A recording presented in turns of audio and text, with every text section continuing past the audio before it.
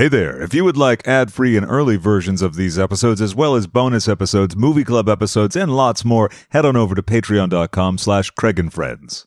Make believe is not pretend. We might be ill, but we're on the mend.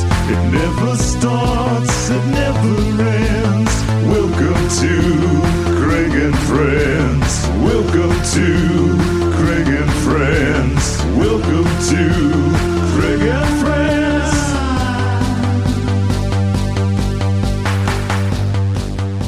1, 2, 3. There you go. Perfect. And Eric, if you can just give me a couple. And this is me talking. Perfect. What lovely sonorous voices that are joining me. Joshua David McKenney and Eric Motika, co-creators and business runners of the Pigeon Doll Empire. Yes. Thanks for having us. Oh, thanks for coming. Yeah, it's exciting. I'm so happy we ran into each other the other night. Me too. That was such a great show. We all bumped into each other at the Jake Wesley Rogers show, which was at the Troubadour, which was amazing for so many reasons. Like we were talking about just before we started rolling, seeing people again, it's a whole new thing. It's hard to get rolling again as far as like how do you say hello to people? What do you talk about? What are social graces anymore? Like, you know. Right. And like I'm a big hugger. So, and I gave you a hug too, but as I was going to give you a hug, I was like, oh wait, I have this thought constantly. Oh wait, do they want to hug? Is it okay for me to hug? Like what? Yeah. It just all that stuff. Same.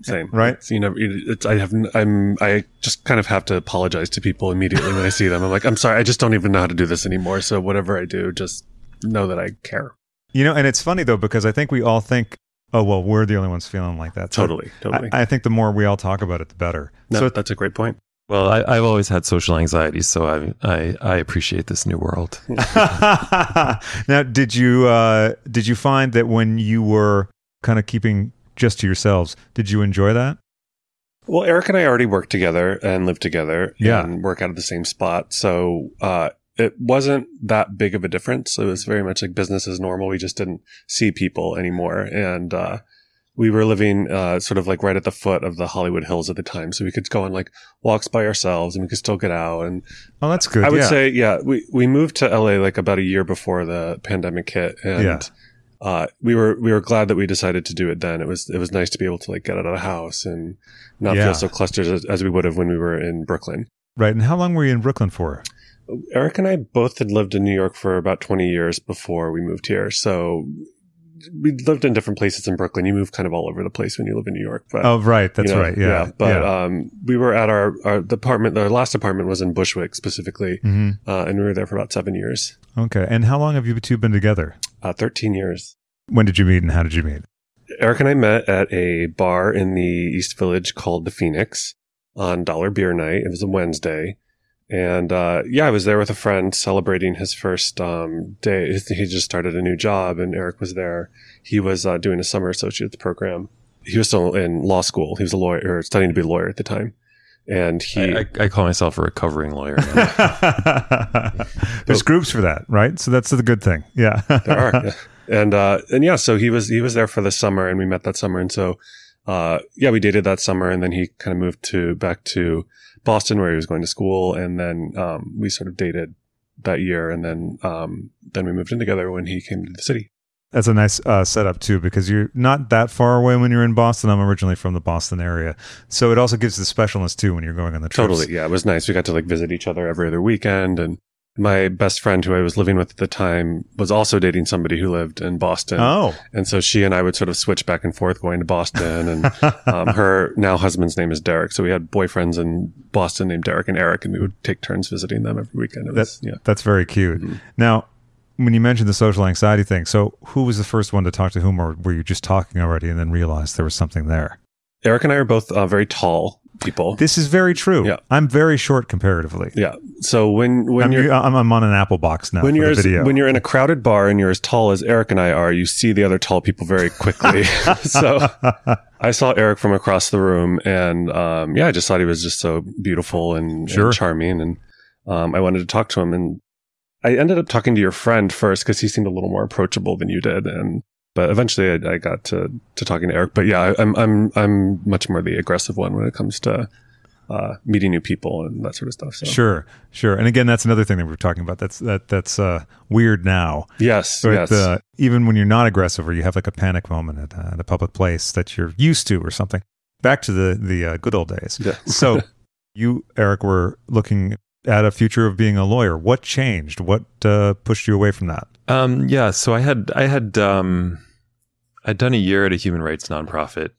And subsequent to that, took a job that I had at a big corporate law firm in Manhattan, mostly for financial reasons, thinking that I would get out sooner than I did. I won't get too deeply into it, but it was not for me on a number of different levels. Yeah. Although I did end up, it ended up being more difficult to break away than I thought it would be. Really? Yeah, just in terms of where we were then, financially and career wise. Oh, sure. Well, that's the other thing. Like you get used to whatever level is coming in, right? A high stress job like that, there's money, but then there's other things attendant to it, and you get sort of tied into wherever you're at. Right. And path dependency, inertia. All the fun stuff. Right. But it was never what I wanted to do. And eventually I did get out of it and we started working together. So often people say, don't work with your partner, or sometimes people are just afraid to. They won't even entertain the idea. How did that come about? So when Eric and I first started dating, I had never thought about making dolls or done anything doll related at all. Sure. I was working as a fashion and beauty illustrator for editorial and kids books and a little lady named Mariah Carey. And Mariah, yes, I did a lot of work for Mariah, which was also kind of happening when Eric and I were first dating. So Eric was there sort of I was obsessed with this one doll artist who's a Russian-born Canadian doll artist named Marina Bichkova. Mm-hmm. And I was obsessed with her work, and she does these really high-end porcelain dolls that are incredibly labor-intensive and really expensive and just really kind of melancholy, and they look like fairy tale characters. And it never occurred to me that a doll could be so exquisite and not at all targeted towards children. And I just got it in my head. I was like, I want to make dolls too. I want to make dolls that make me feel like that. And so I started taking like ceramic classes and learning about like mold making and porcelain and the sort of most old fashioned style of doll making there is. Sure. I couldn't find any classes on doll making, but just the materials that you would use to make a doll. And so Eric was there for all of that. And also when we were first dating, on one of the trips up on the Fenghua bus to visit. Oh, the classic Fenghua bus to visit Eric. I doodle a lot when I'm traveling and stuff. And you have to also when you're on the Fenghua, because you're like, don't look around. Yeah, exactly. Yeah. It's focus on this. And I drew this picture of a girl with a beret with a bird wing on her head. And I wrote pigeon, but spelled like the bird on it. And I was like, pigeon, that would be kind of a cute name for a girl. And when I went to Eric, I showed him the drawing. And it was actually on his fridge for a long time. And we talked about like what a girl named Pigeon would be like. And it was before I was doing anything with dolls, so I wasn't thinking that this is a doll character or a doll brand or anything. It was just like, what would a girl named Pigeon be like?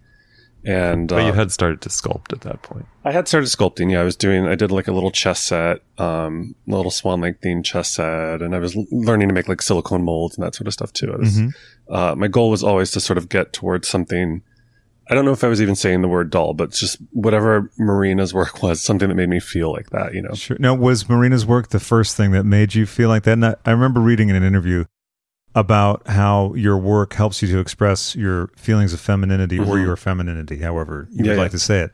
Was Marina's work the first thing that sort of made you aware of that or spoke to you in that way? No, I mean, as far as like depicting women in my art, that's always been ever since I was young. Like I've drawn girls. I don't remember not drawing girls. Sure. So I grew up in a pretty conservative home. And when I was very young, I was very interested in all things feminine and ponytails and long hair and ballerinas and tutus. And my mom kept a very detailed baby book of my first 5 years. And she talks about this stuff a lot, very openly in the baby book. But as a sort of, she's struggling with it too, because she's a conservative woman and she understands that I'm sort of gender nonconforming and she doesn't know what to do with it. Sure.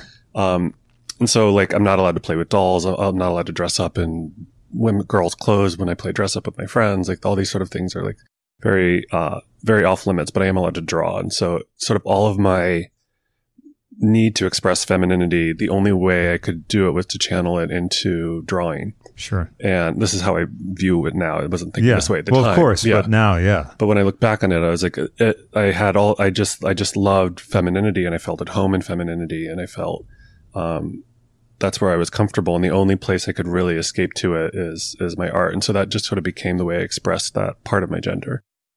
It's probably only in the past, like, even 5 years that I even know how to talk about it that way, because people always ask me, like, why do you only draw girls? I was like, I don't know. This is what I draw. Like, that's just what I do. So really the dolls became sort of a way to sort of manifest that in 2D. Yeah. And, I get to wear more hats as a doll maker. So I get to be a sculptor. I get to be an engineer. I get to be a hairstylist. I get to be a makeup artist. I get to be a photographer. I get to be a fashion designer. I get to be a puppeteer and really make, this sort of 3-dimensional feminine expression, which to me feels like the ultimate way that I can express art. Sure. And also quite a sensation on TikTok. Yeah.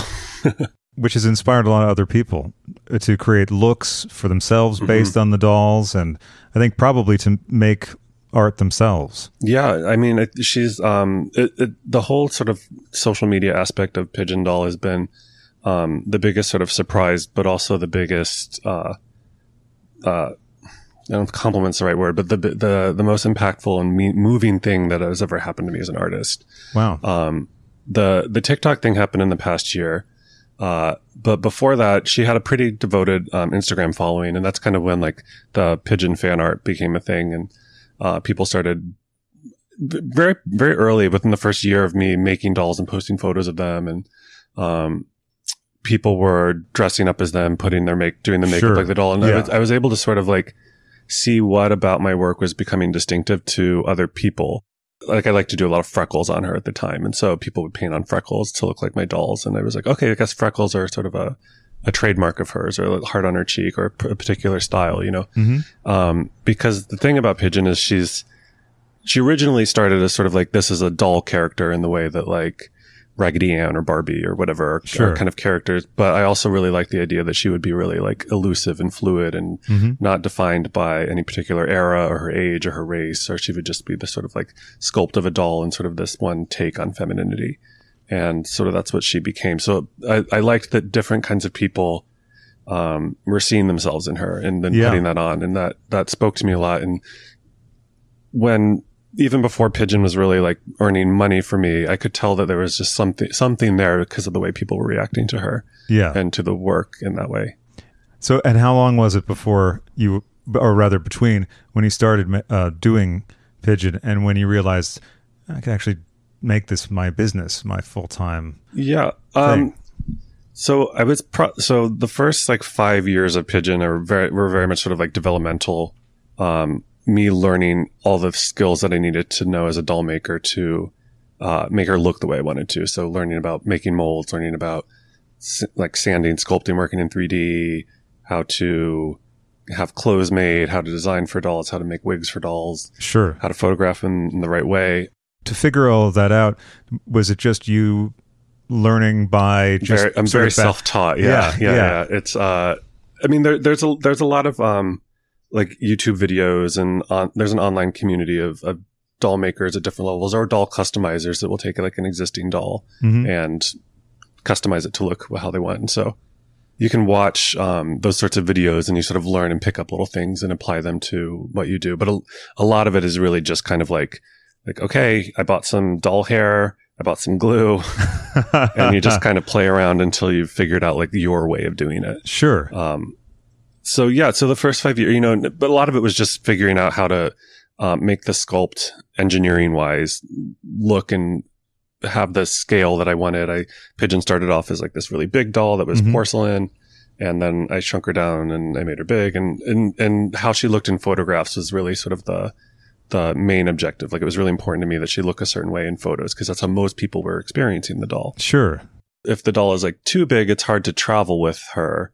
And if she's too small, it doesn't, there's all the detail in the face isn't quite there, and so it doesn't have the same impact. So finding that perfect balance of scale was a big thing. But it really was when Eric and I started working together. Like, I come up with my 5th generation of Pigeon doll, and it's the same sculpt that I use now. And she just really looked, the way I was drawing her and the way that she looked in photos really matched up for the first time. And Eric had been talking about quitting for years and years and years, but it really felt like... That's how it happens. Yeah. You're just like... I mean, it wasn't that many years. Yeah. There were several angsty years. Yeah.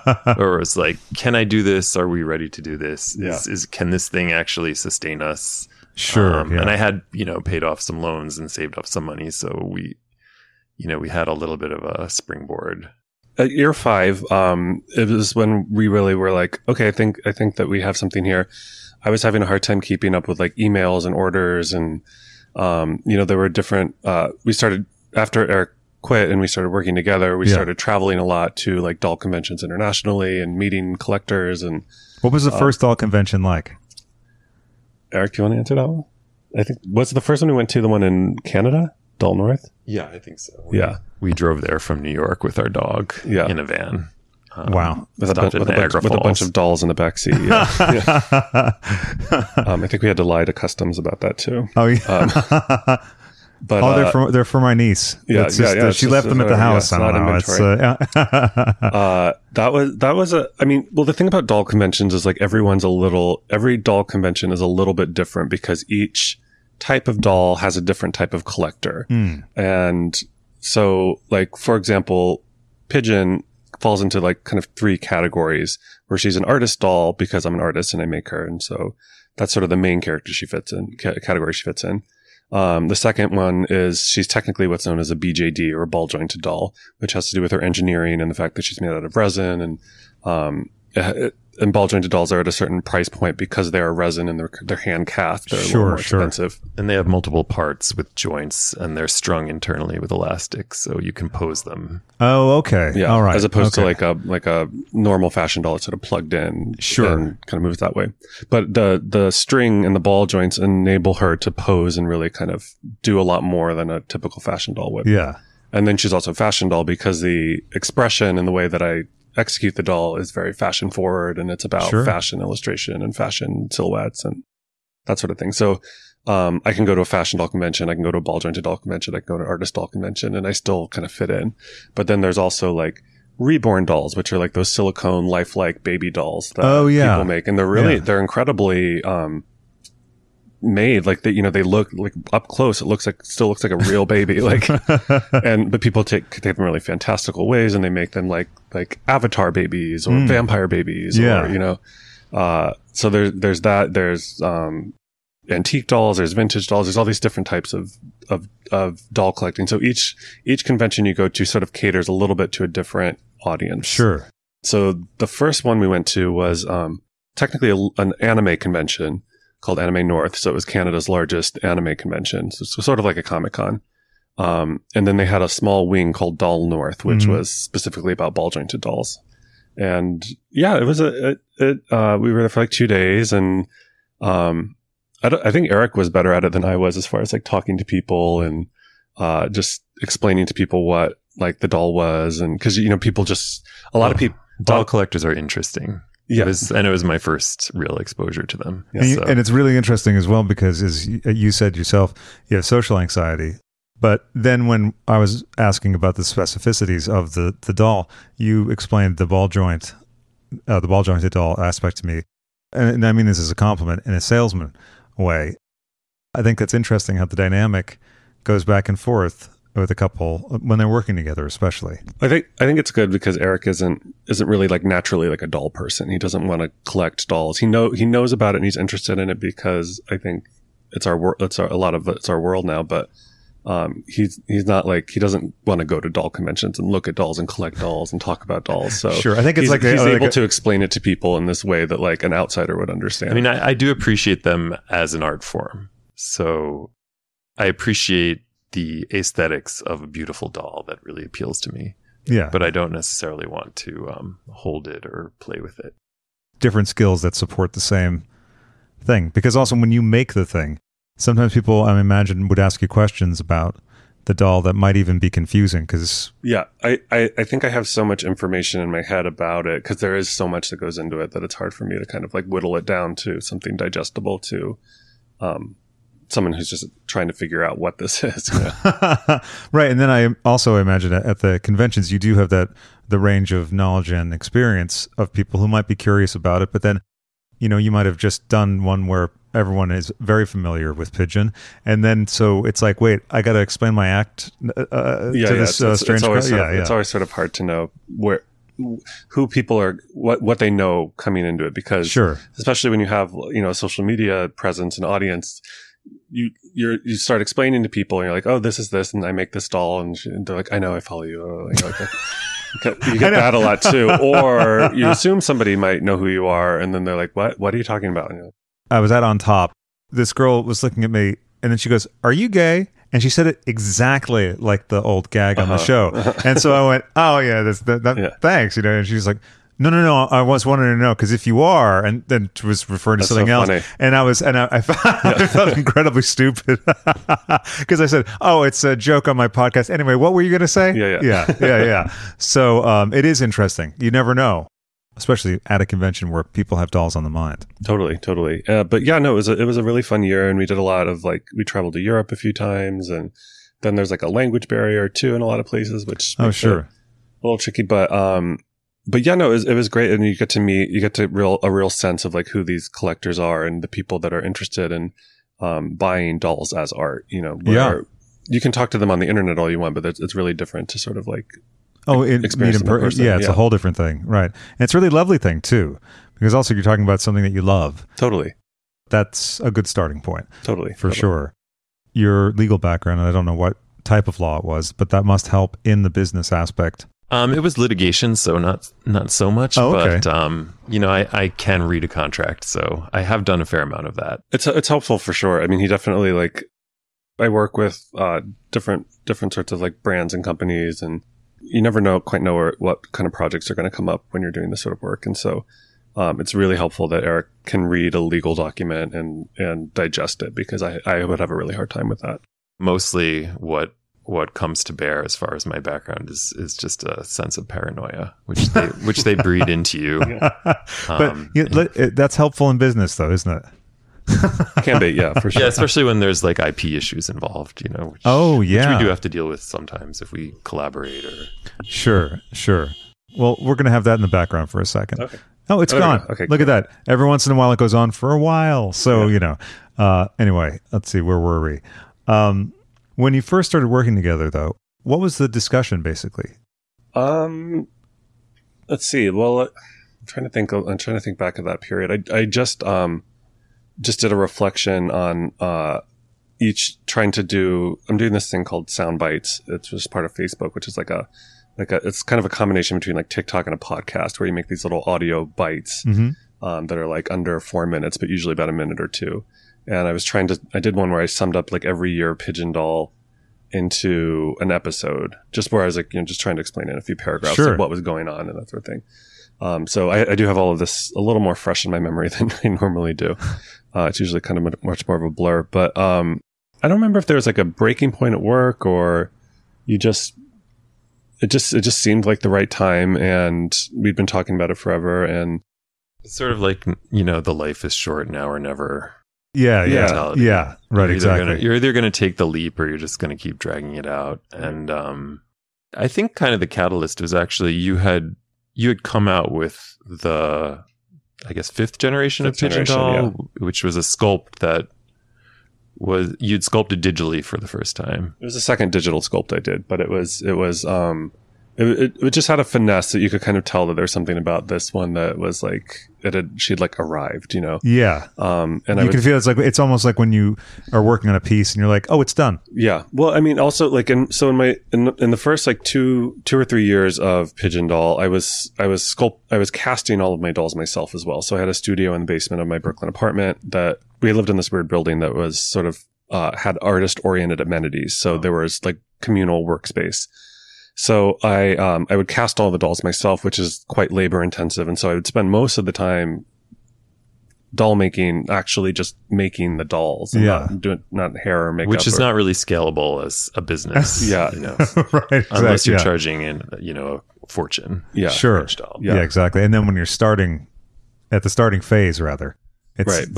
Well, it just got to the point, but by the time I was like finally finished where the doll was done, I was so like just kind of exhausted and over it that I was like, oh, just throw hair on her or whatever. You need to stop caring so much. And so the 5th generation was the first time that I felt confident sending her to like a casting studio and outsourcing the casting. Also because I had gotten kicked out of one part of my building and moved into another one, and it wasn't such a slop space anymore. I had to keep it really clean and pristine. Yeah. So I couldn't like pour resin and do sand things and drill things. Sure. And like blast through it. Cause I imagine with that fatigue that you mentioned, at a certain point, cleanliness for your own sanity just goes out the window, and you're just hacking away. Well, you have to be, resin, when it's in its, like raw chemical form, it's quite toxic to smell. The fumes and the dust is very toxic. So you have to wear a mask, and so you don't want to do it in a space where you're like living or breathing without a mask. Oh, okay. So that was a big element too. But yeah, just because it was at that level, and we were getting a lot of orders and we wanted to travel, it just seemed like the time to do it, Yeah. And so then every year has been like very different. Again, going through this thing that I did where I was like kind of dissecting every year. We're on year 9 now of doing Pigeon Doll, and congratulations. Thanks. And but really only, I would say, year 4.5 of like actually running it as a business. Mm-hmm. That I've been involved with anyway. That's how long Eric's been involved. But before that, she still had like her social media thing that was all going on before you joined. Eric was always involved. Like we lived together. We were together. Yeah. He was always a part of Pigeon Doll, but where he wasn't practicing law as well. Yeah. But yeah, so, and then every year just got really different, and we started working on like animation projects, and we moved out here. And, was there something specific that prompted the move out here? We knew we wanted to leave Brooklyn. I was kind of outgrowing the studio space that I had gotten moved into. And our apartment had also become a doll workspace, and it was primarily a real estate question. So we just had to get out of New York. We didn't know where we were going to go, but we knew we had to get out. So we were looking upstate New York, actually, and in the Hudson Valley, and we were looking at houses. And I think I was just sort of like, I've always wanted to live in Southern California. I don't know if it's a forever thing, but if we're ever going to do it, we should do it now, because we won't do it again if we don't. Right. So let's just try it out and see. And there was just a lot of people that lived out here that I was friends with, that I wanted to spend more time with. And I was like, let's do it. This is the time to do it if we're ever going to do it. So like, moving's a hassle, and you might as well just do it where you want to go. Yeah. Not like, well, I'll move there for a little while. I hear that sometimes from people. I'm thinking I might move here, and then eventually. I'm like, no, the eventually doesn't come to pass. Just go. But yeah, no, it was great. So we got rid of a lot of stuff, and we packed up a U-Haul pod and sent all of our stuff to California ahead of us. And we drove across country for a month and visited friends along the way and family. It's fun. And, we didn't know where we were going to live yet here. We were just like, we'll figure it out. And like as we were driving across country, we sort of negotiated a sublet, and it all just kind of worked out really well. And literally as I was we had just gotten to the West Coast. Should I wait until? You know what? Let me just make sure that door is closed. I think it is, but the windows here are like tissue paper. Yeah. So, and now a special word from... Hi, Divas. It's me, Rubber Child. And if you want to, I would appreciate it if you could check out the link in the description box down there, a little bit lower, for my GoFundMe for my medical transition. I would really appreciate it. And even if you can't, a little share is free, a little like is free. And I appreciate it, and I love you all. And don't you want to return that love? So that's right. Just take those fingers and go down just a little bit further, and press right where you know where you should. Oh, see, you already feel the difference. Now, donate and share. Do both. If you can't donate, just share. Okay. Traveling across country. We're traveling across with our dog. We're traveling across country with our dog. We had just gotten to the West Coast. We were like literally on the beach looking at the ocean. Yeah. And I got this email from a producer in New York who was looking to do a social media show on Snapchat with about dolls and salons and hair.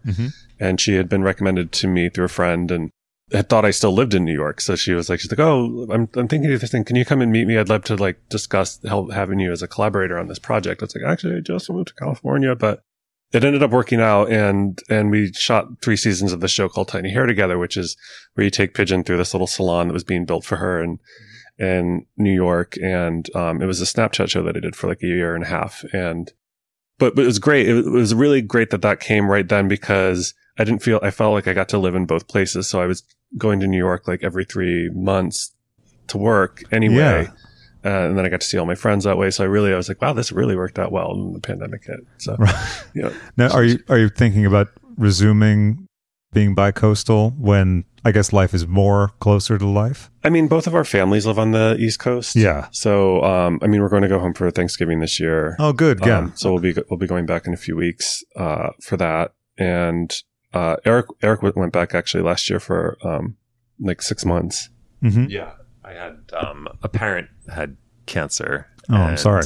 I was the only one I have 2 siblings, but they both have children, so I was the only one that could quarantine and then isolate with them, right? Because he was immune compromised, and help them like during that period, right? So that must have been a lot to go through. It was a lot. It was at my childhood home upstate, which I hadn't lived at in like over 20 years. Sure.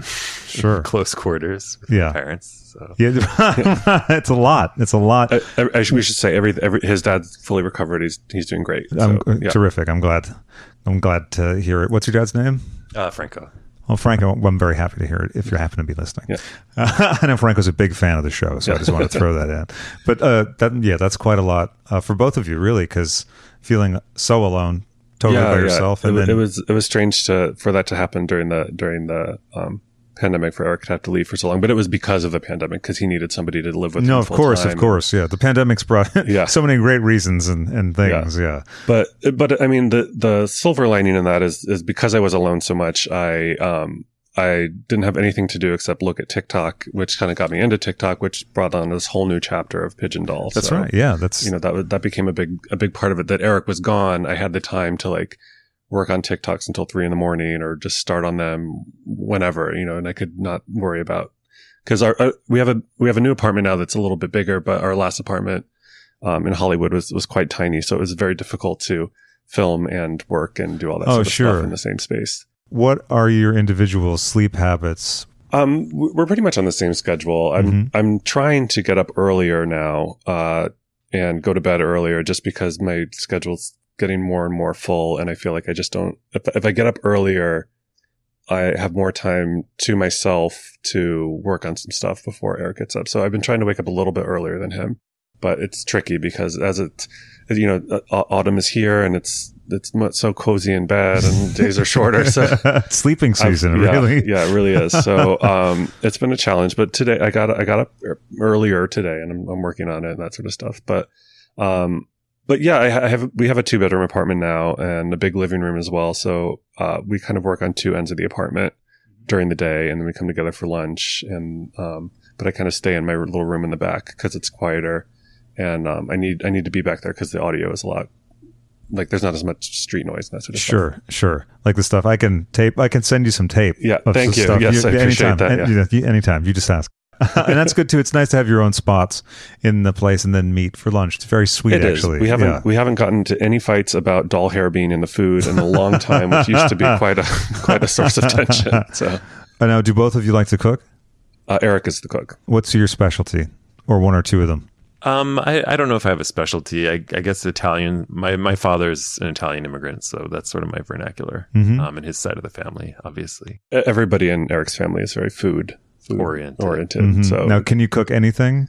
There are some things I can. I always think when Eric goes away for a while that I've like learned to make a few things, but while he was gone, there were some things that I made for myself. I wouldn't say I'm terrible, but I'm nothing like Eric is. So sure. And so yeah, it's not where my talents lie. Right. Well, I'm a very limited cook as well, so I'm always curious about people's skill and interest level. Yeah. With that. That's kind of. I didn't grow up in a family where food was something really thought about or celebrated. It was just kind of like something you did to keep going or whatever. So function more than anything else. So I've learned about and learned to appreciate food through being with Eric and knowing people in Eric's family. And but, you know, just going to when I'm with Eric's family and we're all just having dinner together, like everyone will just go around the table and talk about foods that they like and don't like for infinity, because that's like the topic of, they just love food, you know? Yeah. And it seems also from what you just said that your two families are very different. Yes. Yeah. Now, what is your relationship like with your family? My relationship with my family is pretty good. I grew up very conservative. My mother was raised a Lutheran, and then she sort of my mom and my dad were high school sweethearts. So they met when they were 16, and my mother was raised Lutheran, and my dad wasn't raised religiously at all. And he converted for my mother. After I guess they dated for 2 years, they broke up, because of the religion thing. And then my dad joined the Navy, and he had, became a Christian. And so he wrote my mom and told her that he'd become a Christian, and they got married within like 2 or 3 months or something, because they'd already spent those 2 years dating. He was also he was stationed in Pearl Harbor in Hawaii, and my mom wanted to go to Hawaii. So I think the marriage was kind of like, okay, let's go, like sort of thing. And yeah, so my family moved around a little bit growing up. So my dad was in the Navy until I was born. I was born in San Francisco. He was stationed there at the time, and he quit when I was born. And I was raised mostly in Florida and like the Tampa area. And then my family moved to Lancaster County, Pennsylvania when I was 9. So in Florida, they got involved with like the sort of evangelical. Oh, okay, sure. That type. And then when we moved to Pennsylvania, we went to like a Reformed Mennonite evangelical church. So there was like a slight Amishy element to it. Oh, okay. Wow. But also like speaking in tongues and casting out demons and that sort of stuff as well. Wow. A lot of flavors. Yeah. Yeah. And so that was sort of my world until I moved to New York when I was 19. That's wild. Mm-hmm. It's weird to think about. And when I tell stories about it, I'm like, I can't believe that was my life. Like, you know, I never really fit into it, but my relationship with my family is fine. You know, my mom and I have just sort of agreed to disagree about stuff. Mm-hmm. And we try to find things in common more than the things that we don't, but you know, we still have things that we argue about and are sources of tension and stuff. So it's tricky, but my mom acknowledges that, you know, I have always been this way, and she loves Eric, and, you know, we're cool, but there's some underlying worldview things that'll never be resolved, which is always hard. Sure. Well, I'm glad it's at a better place though than I think I imagined.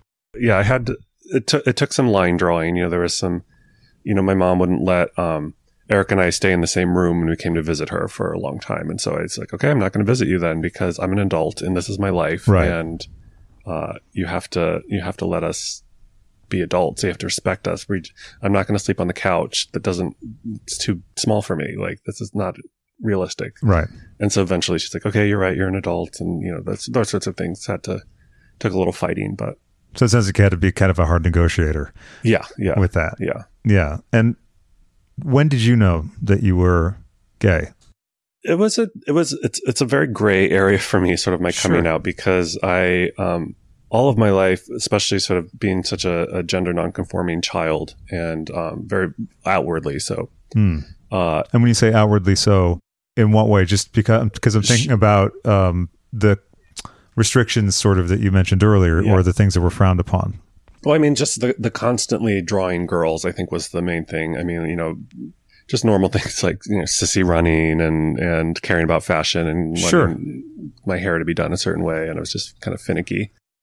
You know, it's weird. So like as a teenager, I had a close group of male friends, and we were never like boyfriends or anything, but like I didn't actually have a very like sexually repressed teenagehood. Mm-hmm. Because like all of my friends everyone's kind of like punk and cool and alternative. And there was it was weird because we were all sort of raised in the same community. So nobody ever said words like gay or queer or, you know, but that's kind of how everybody lived. Everyone was sort of everybody liked to play with sexuality a little bit. And so, I wasn't like actually sexually active in my teens, but like, I was definitely like kissing boys and dyeing my hair blonde and wearing dresses and, just having fun and being kind of silly and queer. But you should set up the context a little bit, because you were also homeschooled. So this wasn't happening in like a public school environment. Yeah. Yeah. Okay. So again, this is a lot of, I'd say, maneuvering back and forth, because it's not like, well, I wore this outfit under my school uniform, and then when I got to school.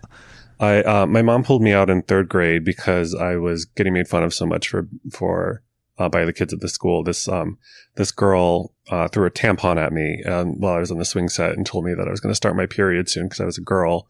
And I told my mom about that, and so she pulled me out and started homeschooling me, just because it was really bad. Like, just every time I went out for recess, I was literally ganged up on by everybody all the time.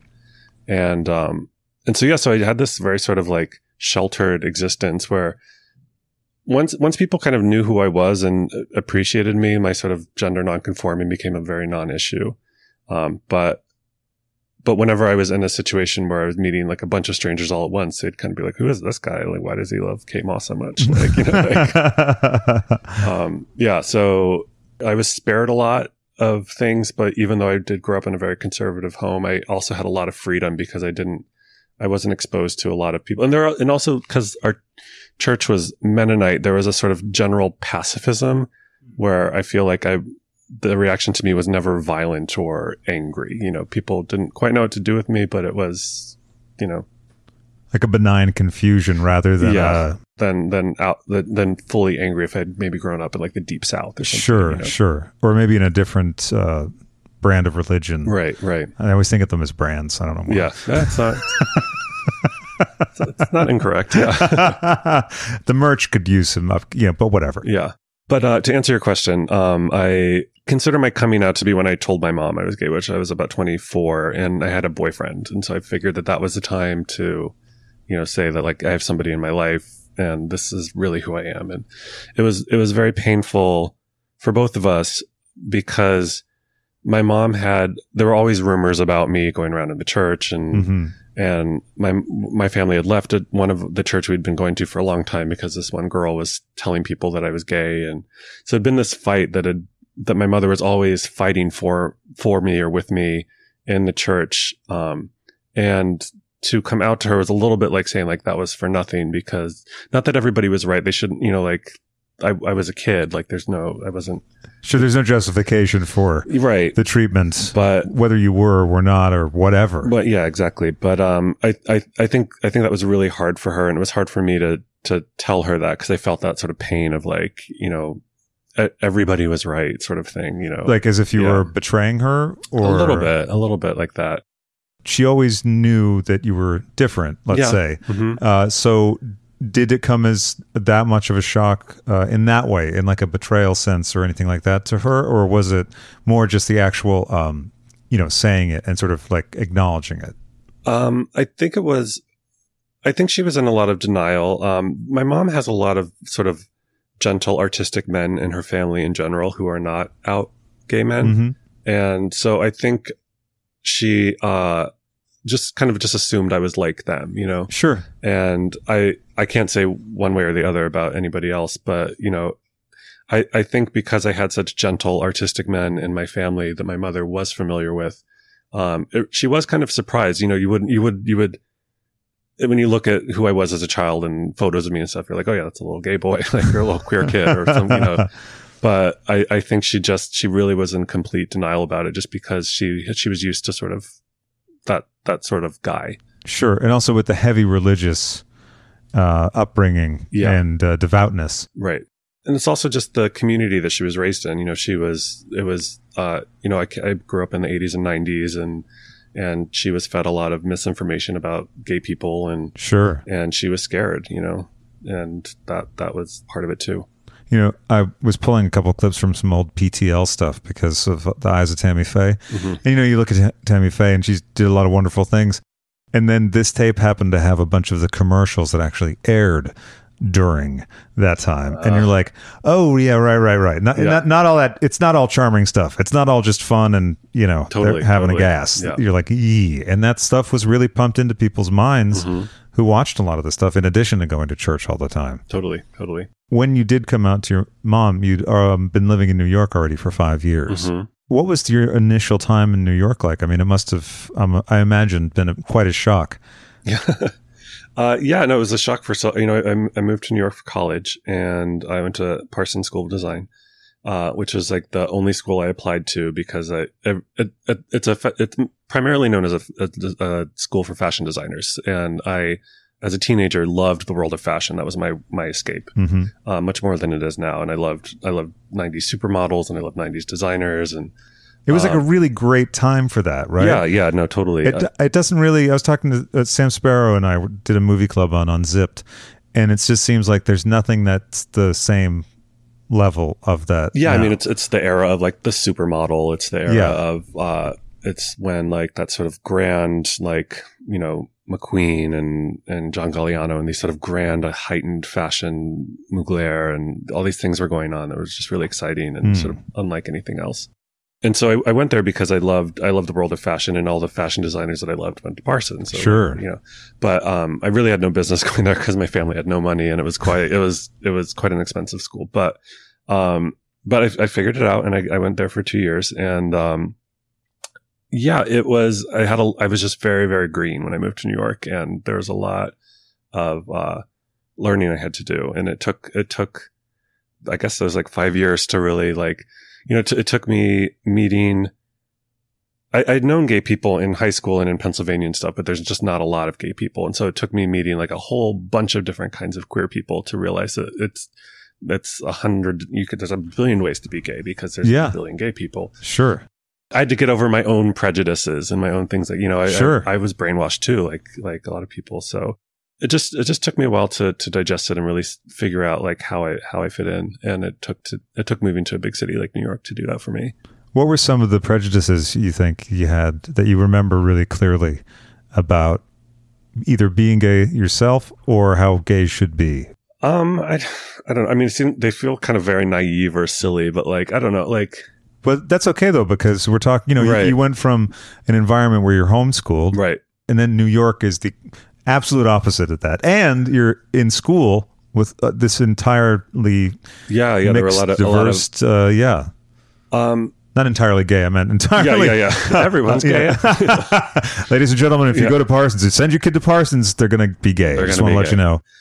I'm trying to think of like what specific prejudices I had. I don't even know. I don't even know if I can articulate them. I think what you always tell me is that the only models you had were the people that the very, very tiny minority of people in your small town that you could positively identify. And that was the limit of your also perception of my mom would always be friends with like the ex-gays at our church. So I knew a lot of ex-gays too. So that sort of peppered my view of things as well. I can imagine. And not in a good way. So I've never really had a conversation with an ex-gay. I would like to find out what the situation is, the mindset. What's the most common topic of conversation from an ex-gay? Do they talk about being an ex-gay a lot? I don't remember them talking about it a lot specifically. They would just be like, that's my old lifestyle. That life is a lie. That is unfulfilling. That is an empty, full of sex life. So stuff like that. A lot of them had like married women.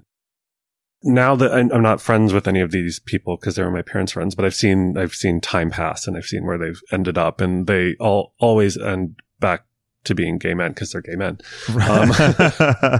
It never lasts, but things get quite dysfunctional and crazy. There's some real dark people that my mom knew.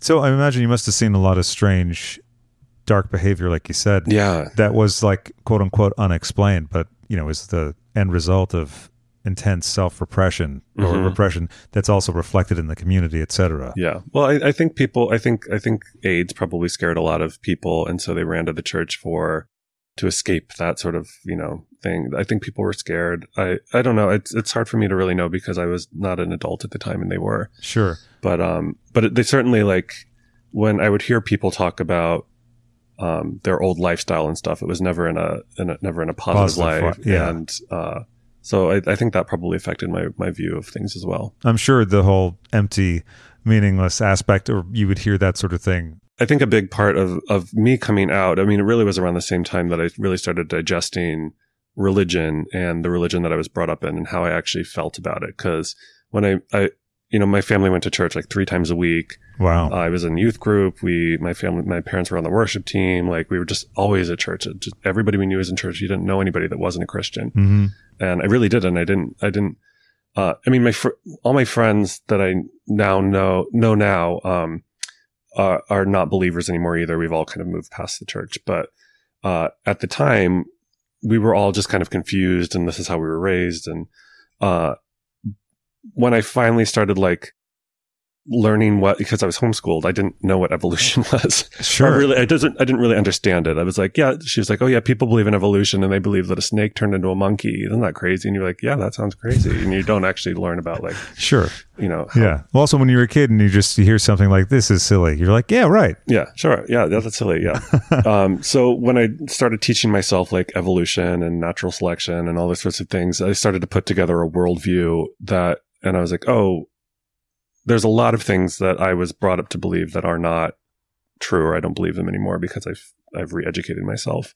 And so that was a big part of it too, is just learning just sort of normal education things that most people have. But sure, when you don't have that, when you move to a big city and you're kind of been told to think a certain way about the world, that, like I remember when my mother first visited me in New York, we were walking around the East Village and there was a business that just had like a Buddha head in the window.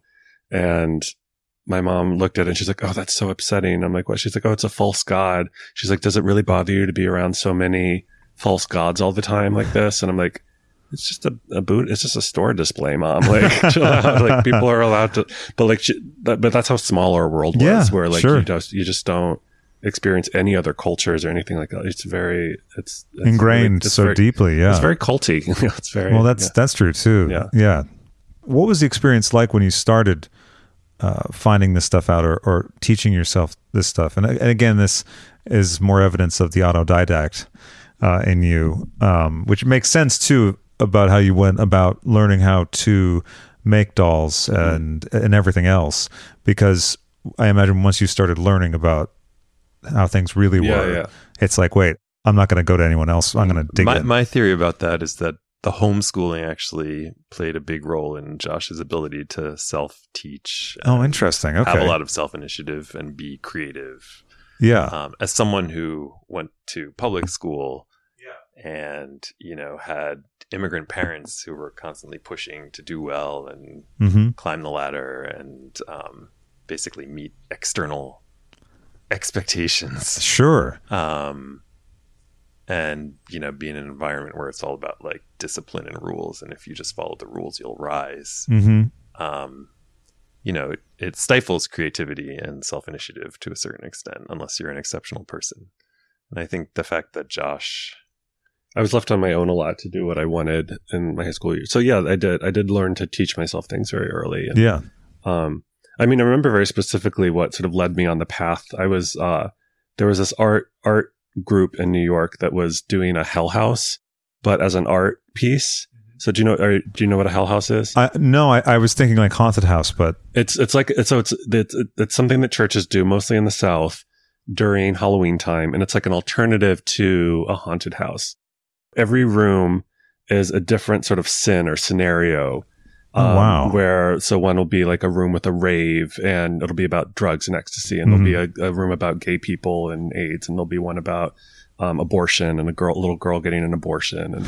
And whether they make the right decision or not, either Satan comes in and drags them to hell or Jesus comes and saves them. Oh, wow. And it's so you walk through this room and it's supposed to scare you into religion. And so people do it as like a ministry to the church. And sure.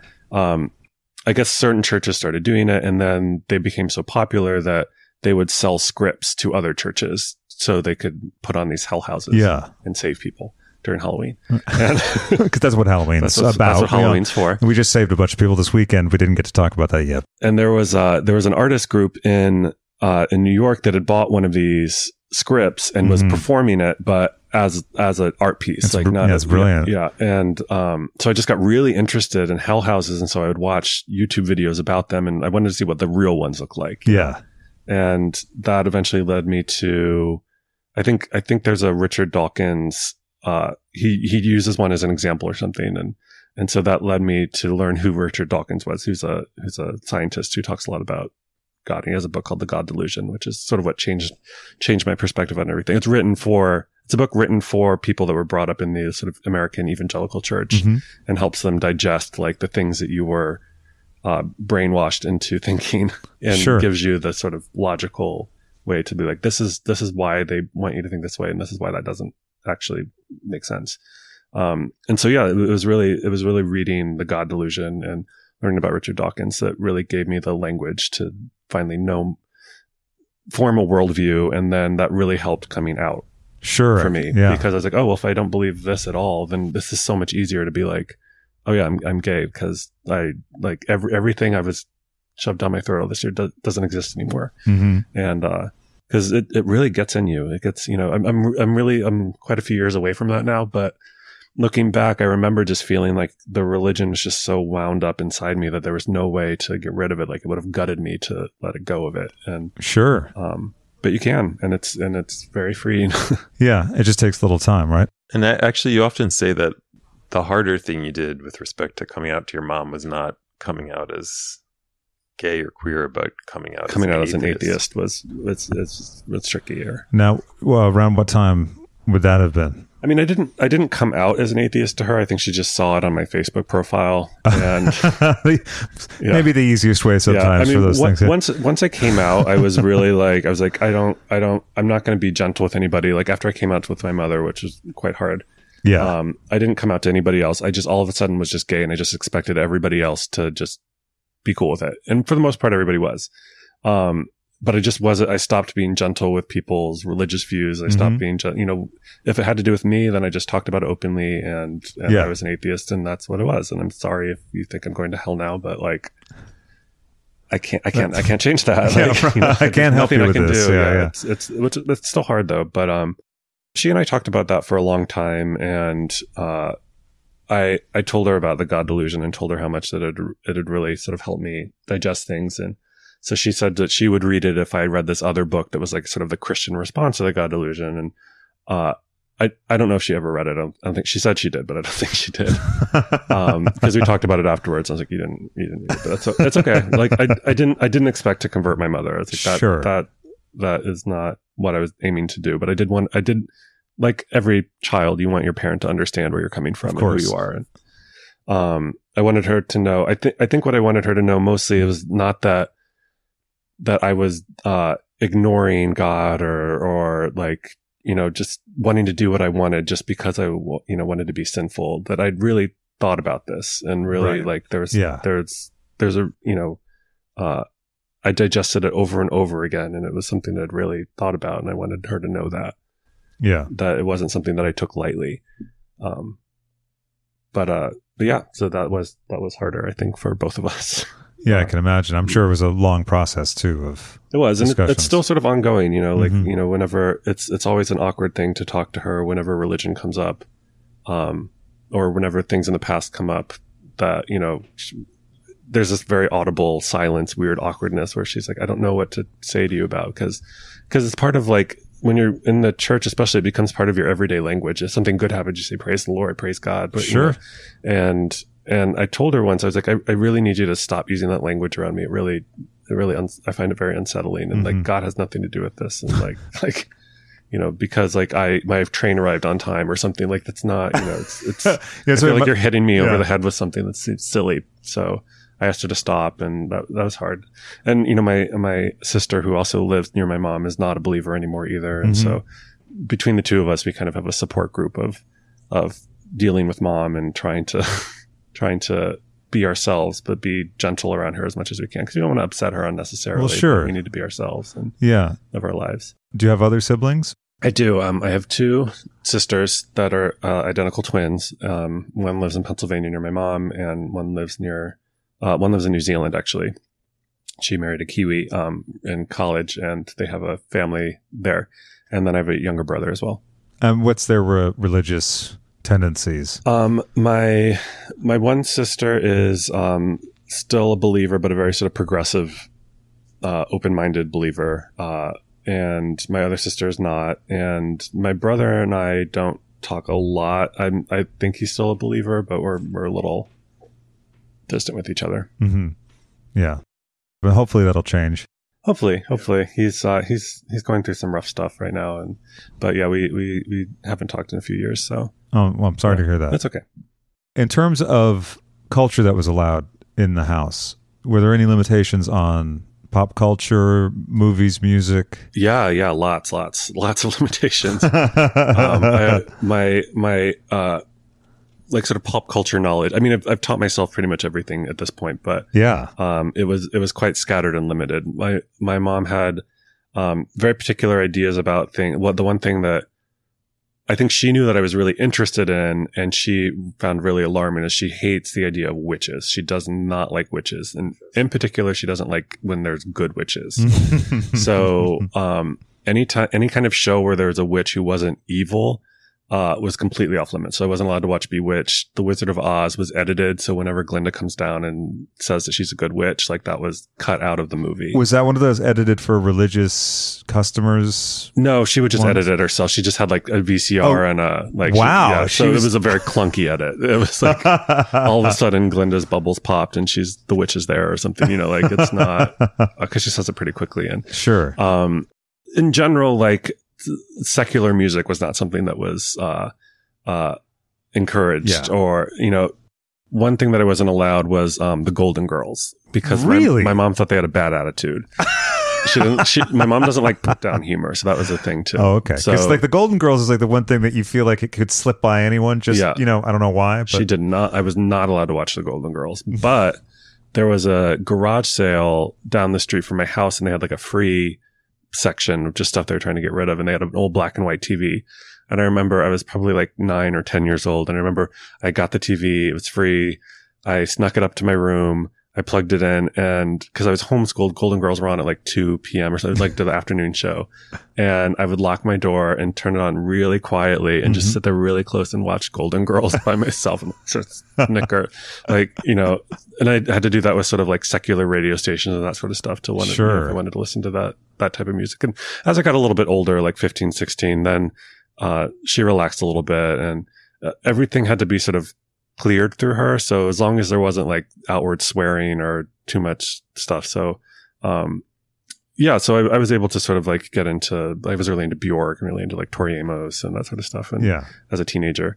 But yeah, I mean, it's as far as like no gay culture, anything, like we weren't allowed to watch Will and Grace at home. Anytime anything gay came up on TV, we were told to turn it off. Like that was another sort of very off limits thing. Do you remember the first sort of, obviously gay pop culture thing that you either were drawn to or smuggled into the house? I remember, well, there's a few I mean, some would say Golden Girls. But you know, outside of that, because I was homeschooled, my mom loves musicals too. So it's an interesting, there's a very interesting dynamic there. I don't think she's ever going to hear this, so it's okay. But she loves musicals, and during my high school year, she wanted to do like a introduction to musicals for me because she thought I would like them, and so she had me watch like Xanadu and like and amazing. And like all I really thought you were going to say like Carousel or something. No, Xanadu. Right there, yeah. And I remember she wanted me to watch Cabaret, which has homosexuality. Oh yeah. And but she didn't want to watch it with me, and so interesting. I was probably like 16 or 17. I was an older teen. But she rented it for me. She put it on, and she's like, and she's like, and she told me she didn't want to talk about it when it was done, but she thought it was like an important film for me to see because she liked it, you know. Yeah. And it is an important film. It is. It's amazing too, with the again, the devoutness and all of that, you know, she recognized the importance of that art. That you would resonate with it. Yeah, no, definitely. I mean, I think it was always a struggle for her. I think naturally, my mother is a very open-minded, cool person who isn't isn't very quick to judge, but she was brought up in a community and taught to think about things in a certain way. And a lot of that, it's tricky because you can kind of talk to my mom about things, but you have to know what her like trigger words are. Oh, sure. You know, because there's certain things that she's been taught or like, that's the agenda or that's the thing, you know. And so if you can find a way to talk about this subject abstractly and not hit those trigger words or like little minefields, you can actually get her to open up about things and that sort of stuff. Yeah. But yeah, no, she loves like, I mean, my mom likes a lot of things that would be sort of deemed queer culture, you know. Sure. But yeah. She didn't really know that it was. So in a way that's good because she can then enjoy them. Totally. Yeah. What about your first boyfriend?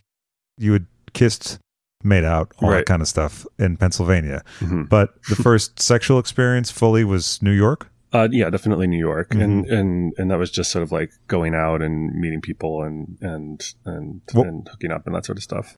What are your memories of the first time you went to a gay bar that was a full gay bar? The first gay bar I went to, so this is like, I think my second year in New York. I wasn't using the word gay yet, but I hadn't had like sex, but like, you know, I was exploring the queer culture. I was kind of going back and forth and digesting things. And I had a roommate who I didn't know very well, that I'd met on like Craigslist or something. And he was an out gay guy, and he was like, well, let's go out to a gay bar together. And I was like, okay, yeah, sure, whatever. But he took me to the Cock. And so right in at the deep end. The deep end. And I remember there was like actual penetration happening on the bar between the go-go dancers or something, like just like actual sex on the door, and like having to order drinks between their legs sort of stuff. Right? And that was a lot for me. Yeah, you know, sure. I was like, I'm cool with this, but like it was an eyeful. Yeah. So yeah, I mean, that was, I think, my first experience at like a gay bar. That's never really been my style, that type of going out. You know, I much prefer just like dancing and having fun and a lighter fare. Not that I'm judging that, you know. No, but everyone has their speed of hangout Nightlife. or type. Yes, exactly. Yeah. I mean, the Cock is a very specific. It's a very specific when you're looking for something very specific, but yeah. I think when I was first there, it was years and years ago, and someone just said, oh, just don't go past that area there. And I was like, all right, I don't know what's going on. Yeah, it's probably good advice if you're not prepared for that. Yeah, I think that's what it is. It's you need to be prepared for certain things, and when you're not. So that's a remarkable first bar experience, gay bar experience. Lancaster is home to, I think, one of the first gay bars in America called the Tally Ho, and I think I also went there. But what was fun about that bar is because it was sort of like this time capsule of like sort of 70s queerness. So they had sort of bootleg Tom of Finland drawings on the walls, and everything was wood panel, and there were no windows, and it was very sort of like secretive. And they had a dance floor, but the ceiling was only like 6.5 feet tall, so I could barely like stand up in but it was all mirrored, and they had disco, you know, you could tell they were like trying to make the best of it, but also they had to be secretive and sort of like keep the noise down, keep the lights down, like that sort of thing, which is an interesting thing to see. The kitsch aspect of it too probably made it a little less daunting than the other experience. Yeah, for sure. In terms of bars around here, you mentioned Akbar before. Is that a favorite place? I would say, I mean, we haven't been out in a long time. I know it's a strange question to ask now. I would say as far as like LA gay bars, Akbar is probably the most our style. Mm-hmm. We would definitely go there before we moved to LA. Whenever we'd visit here, like that was sort of where our friends hung out. And I think that's where I met you. Yeah, I think so. Yeah, the Devin Green show. Yeah. Mm-hmm. I had her send some questions. Oh. You know that Joshua and Eric are incredible together as people, like as a unit and as individuals. But I wanted to know from Joshua, what takes it from being a doll to an art piece? What is the one thing that sort of defines it as an exceptional piece of art as opposed to toy collecting? I think the main difference between an art doll and I guess what's commonly termed like a playline doll, but there's also like something in the middle, which is like a collectible doll that is a little more finessed and high end and for an older audience. But I think it's just the amount of attention and detail that you give it. I know that there are some people that do similar work to me that don't call their work dolls. They prefer to call it sculpture or articulated sculpture or after I try to explain to people, I use the word doll to describe my work because the expression is so feminine and it is a sort of doll aesthetic. Like the way she looks is very doll-like. Sure. And in a lot of ways, the reason, I think there's a distinction between like expressing femininity through art and expressing like a doll type of femininity through art. And and Pigeon is very specifically the sort of, doll. So I call it a doll, but really it is sculpture. It is art, there's nothing about her that is mass produced. Everything is handmade, the wigs, the eyes, the way their faces are painted, the clothing, everything is done with very meticulous attention. So I would say that would be the sort of difference between an art doll and something that is playline, that is like mass produced in a factory. Even though that I think is very arguably art too, just because there's 10,000 of something doesn't mean that there isn't a creative person behind it making decisions and expressing themselves. So I think it's also subjective. I definitely think that, especially when you sort of start, I love antique dolls and vintage dolls and knowing the history of dolls and the way different people, viewed themselves or expressed themselves through dolls. So especially the further away you get from a doll being like current, the more it does kind of feel like art, because you're like, oh wow, a doll from the 1920s had this sort of perspective on femininity and liberation and just sort of cheekiness that dolls had never had before. And that says something, and then that's art, so it's a good question. I think I'm interested in all dolls. I think they all speak to me. They all say something to me. So, just sort of in different ways. Do you have a doll collection outside of? I'm starting to. And up until we moved into our new place, which is larger, I didn't really have this space for a lot of dolls. So I have some family dolls that my mom gave me, and I have a few that I've just picked up here and there. Usually when I'm interested in like some element to them, their articulation or whatever. But I've just started in the past like 3 or 4 months collecting some dolls that I've always been interested in. That sort of speak to me as far as like the history of dolls. So any in particular? I just bought a Sissy doll, which so it's spelled Cissy, Sissy, and she's the first plastic fashion doll before Barbie. She's made by Madame Alexander, and she's big. And what's interesting about her is she has just like a baby doll's head, like just a baby face, but then she has like a woman's body, so she has little breasts and the waist, and she wears high heels and. Because I think before her, there were like, this company had only made baby dolls. So when they decided to make like an adult woman fashion doll, they just kind of like did it in the style of their baby doll. So she has this sort of weird baby woman that I think is interesting. And her in the first generation of Pigeon doll, she was a much larger doll, and she could, I could buy Sissy clothes from the 1950s and they would fit her. So that's when I was first introduced to this doll. I was like, oh, you could buy clothes for this doll and they fit my doll Pigeon. Right. That's fun. Which isn't true anymore. But, so yeah, I started buying her, but she's a very high end doll. She was for very rich little girls in the 1950s, 40s and 50s. What did they go for at that time? I think like the modern equivalent would be like $300 or $400. Wow. Yeah. Wow. They're very, everything about them is very meticulous and finely made. Sure. I think they were mostly like to sit on a shelf sort of doll, but she has little gloves and purses and pearls, and like she's a lady, but now, with a baby head. Something interesting about collectibles, like for instance, like the Star Wars toys, that big collection that's in the Darth Vader head is so expensive in perfect condition because a lot of times it was made for children, and children didn't necessarily keep stuff in the best condition. Is that the same with dolls?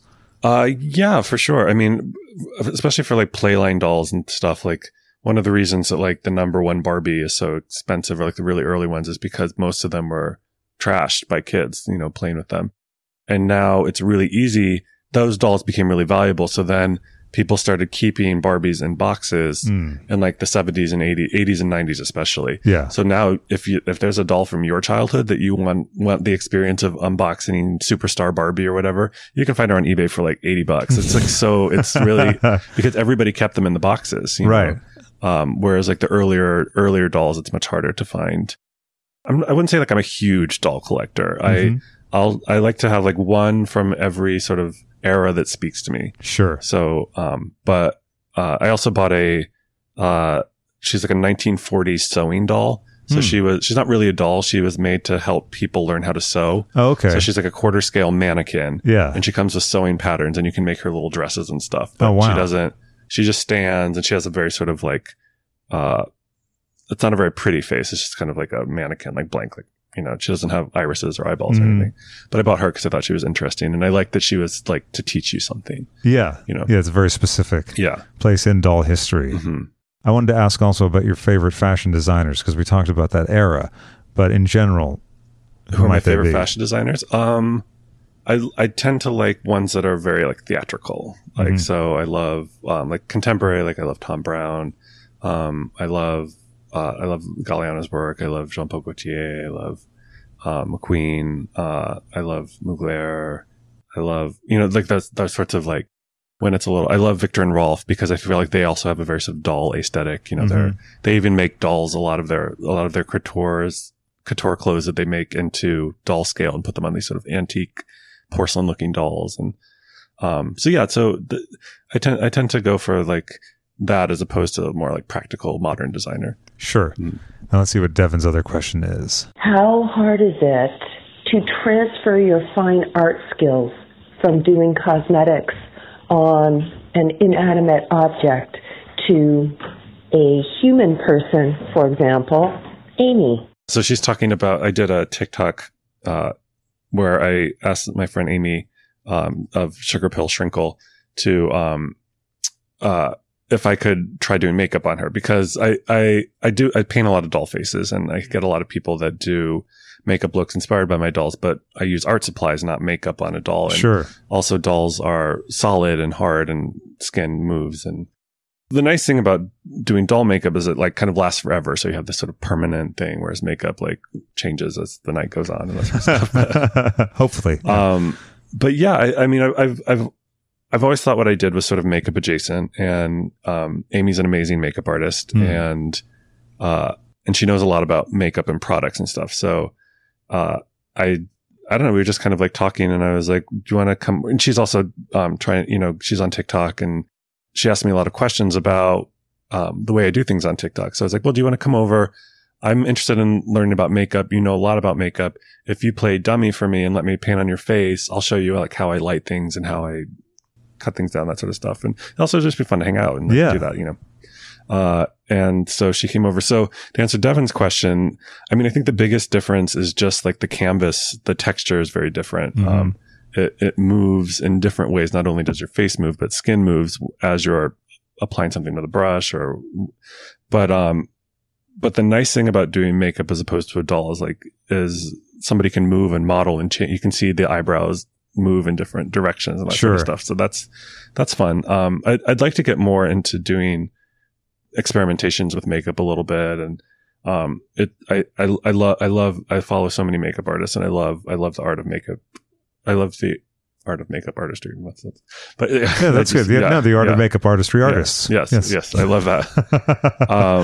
So I guess that would be the main difference, is like just the canvas is such a different material. Sure. But yeah, I mean, Amy has such a great face for makeup, and I think I was able to do what I wanted, which I was happy about. I was really worried that I would just ruin her face by the end of the thing. But she came over, she was, she just came over with her face prepped, so I didn't have to do any like foundation or any, all I had to do was paint on top of it. So it was pretty easy. And then I could be like, okay, if I want to like blend this a little bit more, what do I use? She's like, oh, you would use this color to blend it with this, so she was able to also help me execute the way I wanted it to. Because when you're painting a doll, you have the complexion of the doll, and then you're putting color on top of it, but there's no sort of blending the two together. Sure. Yeah. Whereas with makeup, you have a layer of foundation already there, so you already have this sort of like thing that you can kind of give and take a little bit. So it's a little easier really to do makeup, because you can just paint over what you did with another color and,